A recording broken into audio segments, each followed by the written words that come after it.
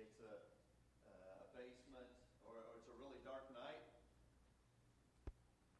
and your eyes, they just strain to go to the light. Whatever you see, like right now, there's this exit sign. You see some little flashing lights up here, and your eyes are naturally attracted to those things.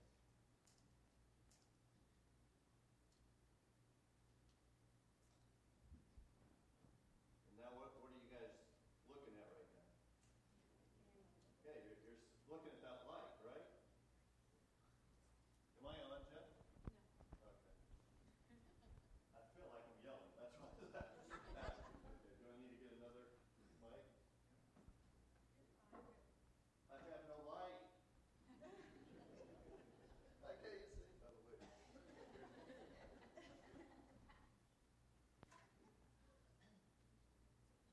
Okay, this is blue, I think.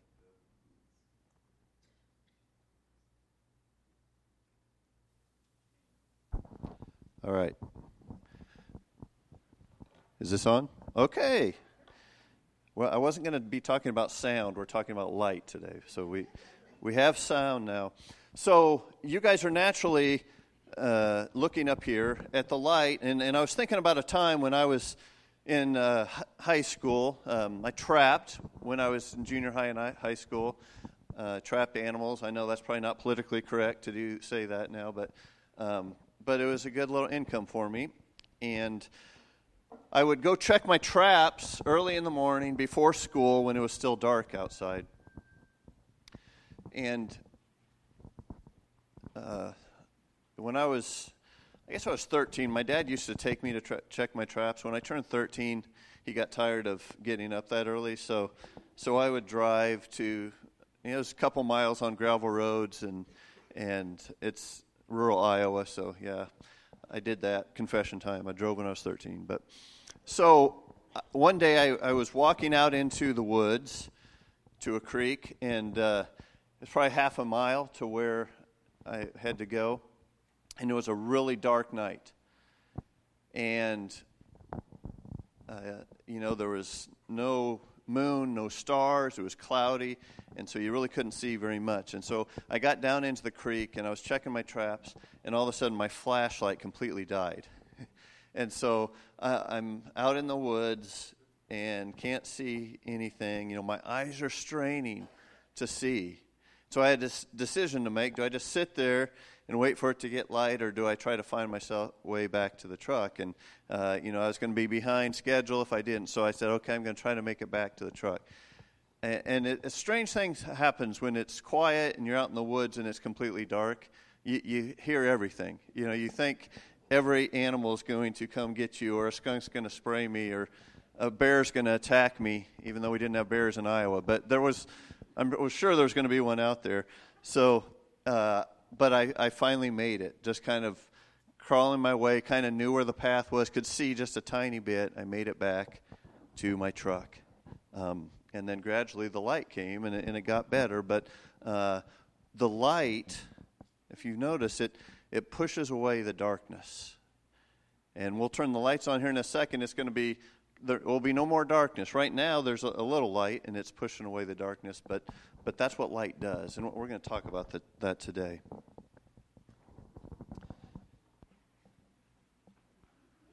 We're in week 2 of our series, our 7-week series called I Am. Last week, in the first week of the series, Jesus said, I'm the bread of life. Remember that? He who comes to me will never go hungry. He believes in me will never be thirsty. This week we're going to talk about darkness and light. And so we're going to look at 2 different instances right close to each other where Jesus is going to say, I am the light of the world. And for those who follow him, they're never going to have darkness again. And really cool stuff. Our key verse of the day, second part of John 8:12, it says, I am the light of the world. Whoever follows me will never walk in darkness, but will have the light of life. It's an amazing promise that Jesus is making here. It's a promise that he's offering everyone. We talked about that last week.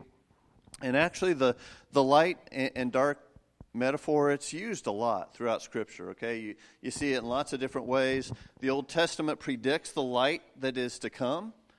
And so the light is going to be the Messiah, the Savior.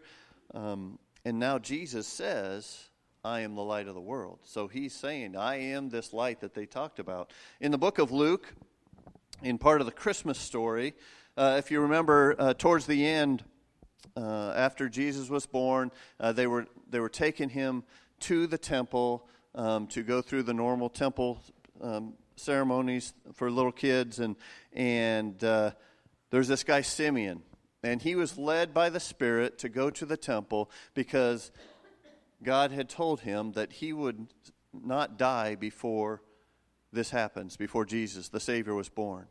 And so he's led there. And in Luke 2:30 it says, with my own eyes I've seen your salvation. It's now out in the open for everyone to see, a God revealing light to the non-Jewish nations and of glory for your people Israel. Okay, Simeon, he came there, he knew right away, without a doubt, this is the one.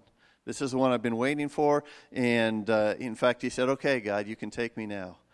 I've seen the one. The light is here. And so kind of with that as a backdrop, the first time today, like I said, we're going to look at two situations. The first time he says, I'm the light of the world. He's teaching at the temple. It's on the last day of a Jewish celebration called the Feast of Tabernacles. And the actual word translated here is Sukkot. That's the word for tabernacles. It's basically meant a temporary shelter that they would use during harvest. They would construct it and use it. And so this feast would celebrate. There's kind of several things they ended up celebrating. One is that it would celebrate God's provision of food to the people when they would do these temporary huts. And so they would do that in Jerusalem during this feast. They would construct temporary huts. And it was also a time to commemorate the wandering in the wilderness for 40 years and God's provision during that time. And they also stayed in temporary housing for 40 years. And so that's why everybody's gathered in Jerusalem for this feast. And then here's a little background to our story. On the first day of this feast, there was a ceremony called the illumination of the temple. And it involved lighting these 4 large candelabras, and on each candelabra there were 7 candles. And so when they lit these, they were huge light. And then after they lit those, then everybody would light their own individual light, and they would take those home with them. And so there would be lights all over the city. It's kind of like a candlelight service that they would, what we would consider a candlelight service. The Jewish writings from the time tell us that these candles produced so much light that it pierced the darkness of the city of Jerusalem, lighting every street and home. On the last day of the feast, there were no lit candles. Okay, so they wouldn't light them. So you had the kind of the difference of light and dark here, the contrast of that. So when Jesus said on the last day of the feast, I'm the light of the world, whoever follows me will never walk in darkness, but will have the light of life, it really stood out. It was a good visual because they had just seen that, the difference of light and dark through this week. And so what Jesus is saying through this section is it's not the temple or by keeping the law that you will find light, but by following him. Okay, and when he says follow me, he's talking about becoming a disciple. Okay, a true follower. Remember last week, there was a lot of people that turned away when some of the hard teachings were revealed by Jesus. And Jesus is saying, if you truly follow me, you'll never walk in darkness again. Going back to chapter 7, Jesus was teaching, and he said, whoever believes in me, as the scripture has said, streams of living water will flow from him. And he was talking about the Holy Spirit. And so as you go through John, Jesus uses lots of different metaphors to kind of describe who he was and what would happen if you follow him. And a debate started about who he was. Okay, he's teaching in the temple, and some said he was a prophet. Some said he was the Christ. Some wanted to seize him. Some said he's from the devil. And most of the Jewish leaders were ready to do away with him, to have him killed. And so I want you to realize as we get into the story that there's a lot of tension building up through this week. And I want to start in verse 12, chapter 8. And this is our same verse we've already read because I want to get this in our head. When Jesus spoke again to the people, he said, I am the light of the world. Whoever follows me will never walk in darkness, but will have the light of life. And then the first part of verse 13, I'm just going to read that first part. The Pharisees challenged him. Okay, and then it goes on to kind of talk about how they challenged him. And they were very skeptical about Jesus. And really, when you think about it, for a good reason. Okay, Jesus was making big claims. It's their job to protect their faith. And he's saying by claiming that you follow me, you have the light, he's saying what? That they don't have the light, right? Okay, so that's a big thing. They're in darkness. And, you're not going to have this light unless you follow me. And so they believed they had the truth of God, right? Okay, so this guy comes along and saying, no, you don't have the truth of God. Don't you think you'd be a little skeptical too? Or sometimes we're kind of hard on the religious leaders, but this is a big thing here. And, they had a lot to lose personally as well. So this was their livelihood. But Jesus doesn't back down. They go back and forth. The Pharisees are getting more upset. And then Jesus is going to take things up several notches. Okay, you got to pay attention to this part. This is, okay, here we go. You ready? This big stuff. Okay, just don't tune it out. Verse 42. Jesus said to them, if God were your Father, you would love me, for I have come here from God. I have not come on my own. God sent me. Why is my language not clear to you? Okay, you idiots, basically, at that point. Well, because you're unable to hear what I say. You belong to your father, who? The devil. And you want to carry out your father's desires. He was a murderer from the beginning, not holding to the truth, for there is no truth in him. When he lies, he speaks his native language, for he is a liar and the father of lies. Woo! Ouch, right? That's big stuff. Okay, he's not just saying they don't have the light. He's saying their father's the devil. Let us know how you really feel about this, Jesus. We couldn't quite get it there. He is not messing around. And they come back and say, oh, you're possessed by a demon. And you're a Samaritan. Which is, a big deal because Jews hated Samaritans, and so it's kind of into a name-calling thing. It's like they're saying, oh, your mom is ugly and she smells funny or something. I mean, they're going back at him. They didn't know what to say. Nobody's ever talked to them like this. And we can look back and see that Jesus was offering light that they didn't have, but in the midst of it, they're like, no way, we need to kill this guy. But here's something about light. Light exposes what's in the dark. Okay, light exposes what's in the dark. And one thing that holds a lot of people back, I think, from following Jesus is that the light begins to expose some of the darkness in our life. And we like to kind of keep that darkness buried, don't we? We don't want to touch on that. That's hard stuff from our past. And when we begin to peel back some of that darkness, and that we don't want to go there.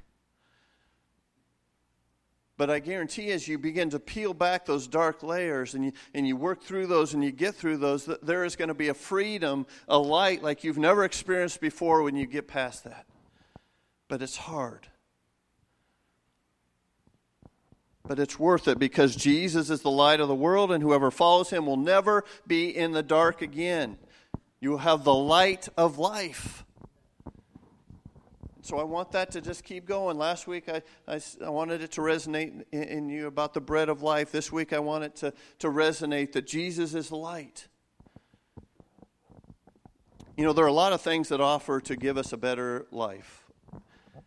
But they're all temporary. And we look at things and, a better car, a better job, a better house, a better friend, and all these things that that's going to make my life a little brighter. I know it will. And it might for a little bit. But it's not forever. And Jesus is offering this light that is forever. So that's the first story. The first time Jesus says, I'm the light. In the very next chapter, we see it again. And this time it involves a miracle. Much like last week. Remember, we had the miracle of feeding the 5,000 with the 2 fish and the 5 loaves. And then Jesus did the miracle when he said, I'm the bread of life.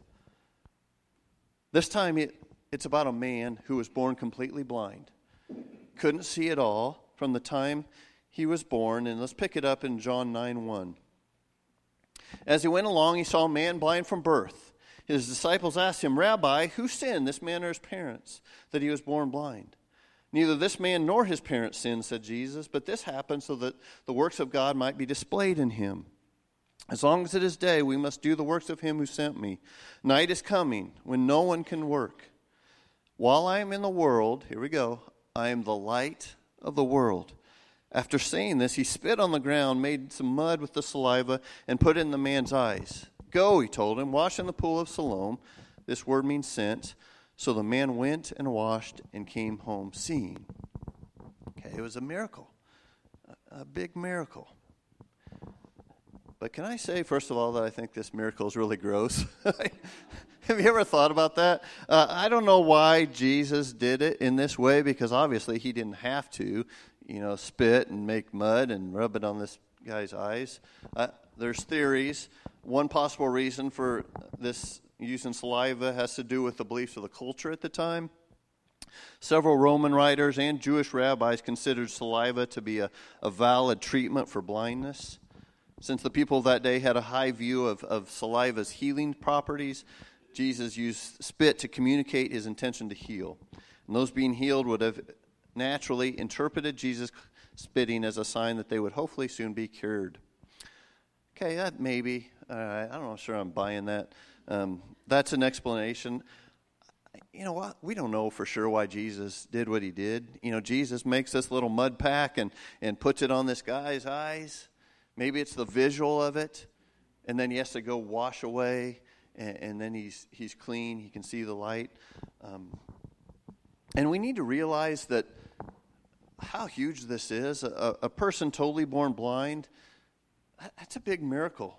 You think about a blind person. The eye is such an intricate part of the body. It's so complex. Science is amazed still about the eye and how it works. And this miracle would involve, creating new tissue and nerves and blood vessels and giving the brain the ability to interpret the information that's coming to the cortex and just all these things to make the eye work that didn't work before. And then they're asking the disciples, they kind of had a misunderstanding of how something like this worked. They assumed that somebody had done something wrong. Either this man or his parents had sinned, and this was punishment for the sin. And Jesus said, no, that's not what it was about. This happened so God could display what he could do. This happened for this moment right now. And this is hard when you think about it, because not every person that is born blind is healed. Jesus didn't heal every single sick person he came across, even when he was here. And I think it's hard to see that.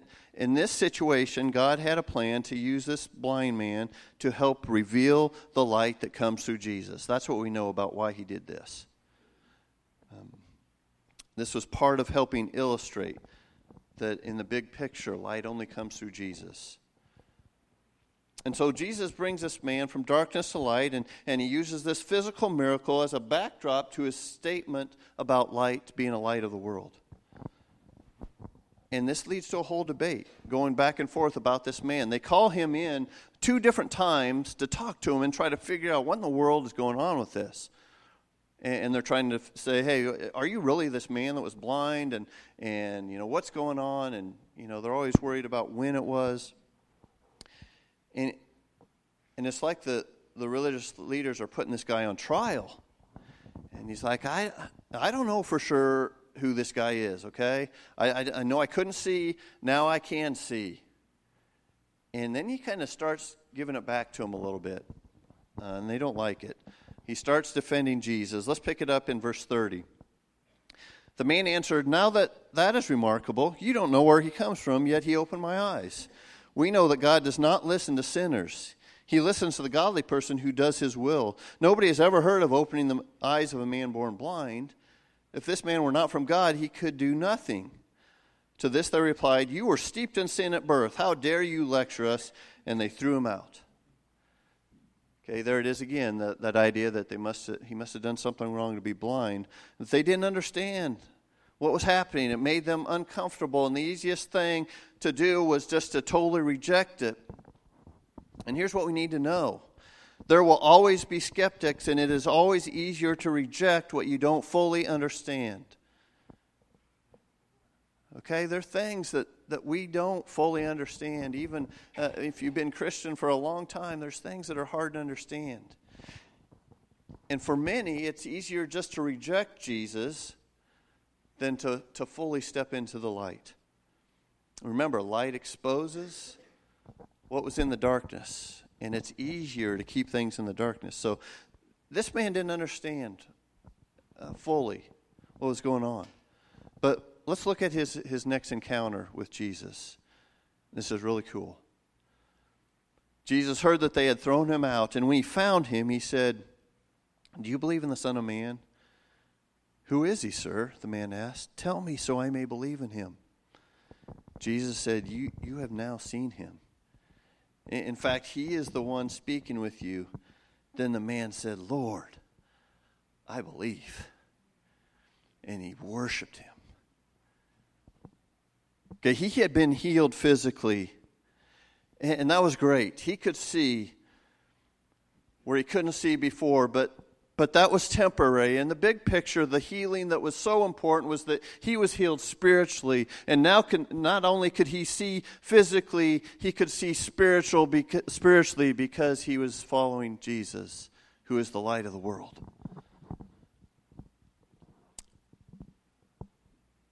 So I want to just give you a few quick things to keep in mind as we go through this week. First one is this: don't give up on those in the dark. Okay, it is frustrating when you have friends and family who are rejecting the light, right? And maybe you've prayed for them for a long time, and you just think, man, they're never going to follow Christ. I just want it so bad for them. And I'd say don't give up. It can happen. There was at least one religious leader named Nicodemus who did become a follower of Christ. He got to the point of saying, yeah, I believe. And so it can happen, okay? Those people that you're frustrated with, keep praying. Okay? Okay. Some of you have given up on them. Don't give up. Second thing is, don't forget how wonderful the light is. Okay, when you have been in the light for a long time, I think it's easy to start kind of taking the light for granted. Okay, our days are starting to get shorter, and I don't like it, do you? You know, it starts getting dark earlier in the day. And, you know, also, in our country, we're used to having electricity all the time so we can have light. And if that's interrupted, you know, it's more than 10 minutes, and we're like, come on, I need my electricity. Okay, I haven't been able to do whatever for 10 minutes. But I met some missionaries from Zimbabwe this week, and they said right now in Zimbabwe, they only have electricity on average from 12 a.m. to 4 a.m. in the morning. That's the only time of the day. And so everybody has to kind of stay up during the night and do whatever they need to do with electricity from that time. And I think, man, we kind of take what we have for granted.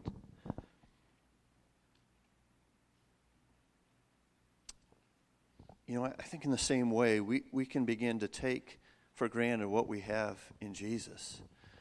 We have this light that it's such an awesome thing, but we kind of start to forget how awesome it is because we've had it for so long. Don't forget how awesome the light is. And then keep in mind that Satan wants to pull you back into the darkness. You know, Jesus said, Satan, he's the father of lies. And he wants to keep as many people in the darkness as he can, and he's going to come back at you. And he wants to try every trick in the book. You're really not good enough. You really mess up too much. He's really not real. What's he done for you lately?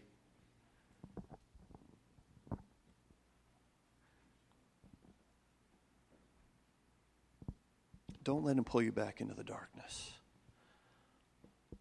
I am the light of the world. Whoever follows me will never walk in darkness, but will have the light of life.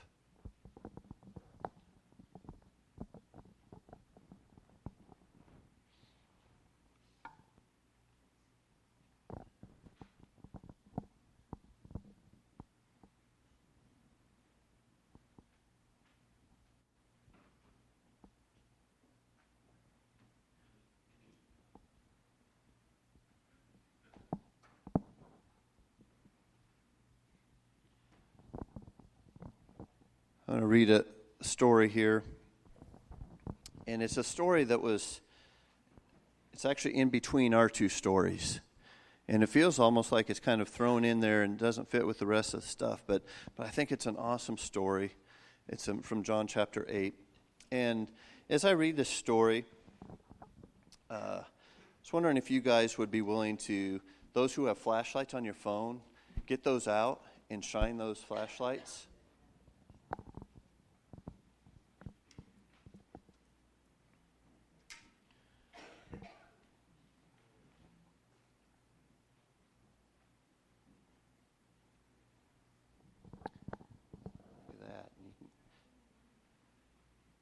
Getting lighter in here. All right. Beginning in John 8, verse 2. And early in the morning, he came again into the temple. And all the people came unto him, and he sat down and taught them. And the scribes and the Pharisees bring a woman taken in adultery. And having set her in the midst, they say unto him, Teacher, this woman has been taken into adultery in the very act. Now in the Moses' law, he commanded us to stone such people. What do we do with her? And they said this, as they tried to accuse him. But Jesus stooped down and with his finger wrote on the ground. But when they continued asking him, he lifted up himself and said to them, He that is without sin among you, let him cast the first stone at her. And again he stooped down and with his finger wrote on the ground, and they went and they heard it. And they went out one by one, beginning from the oldest, even to the last, the youngest. And Jesus was left alone. And the woman where she was in the midst. And Jesus lifted himself and said to her, Woman, where are they? Did no man condemn you? And she said, No man, Lord.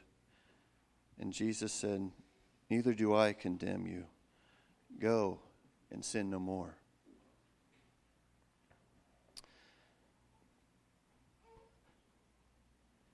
I love that story.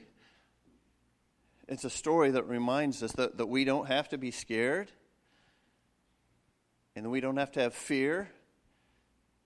And it's a story of light. And as we have these lights around the room right now, it's way lighter than just this little candle, right? And as more people have that light of Jesus, then our lights are shining brighter.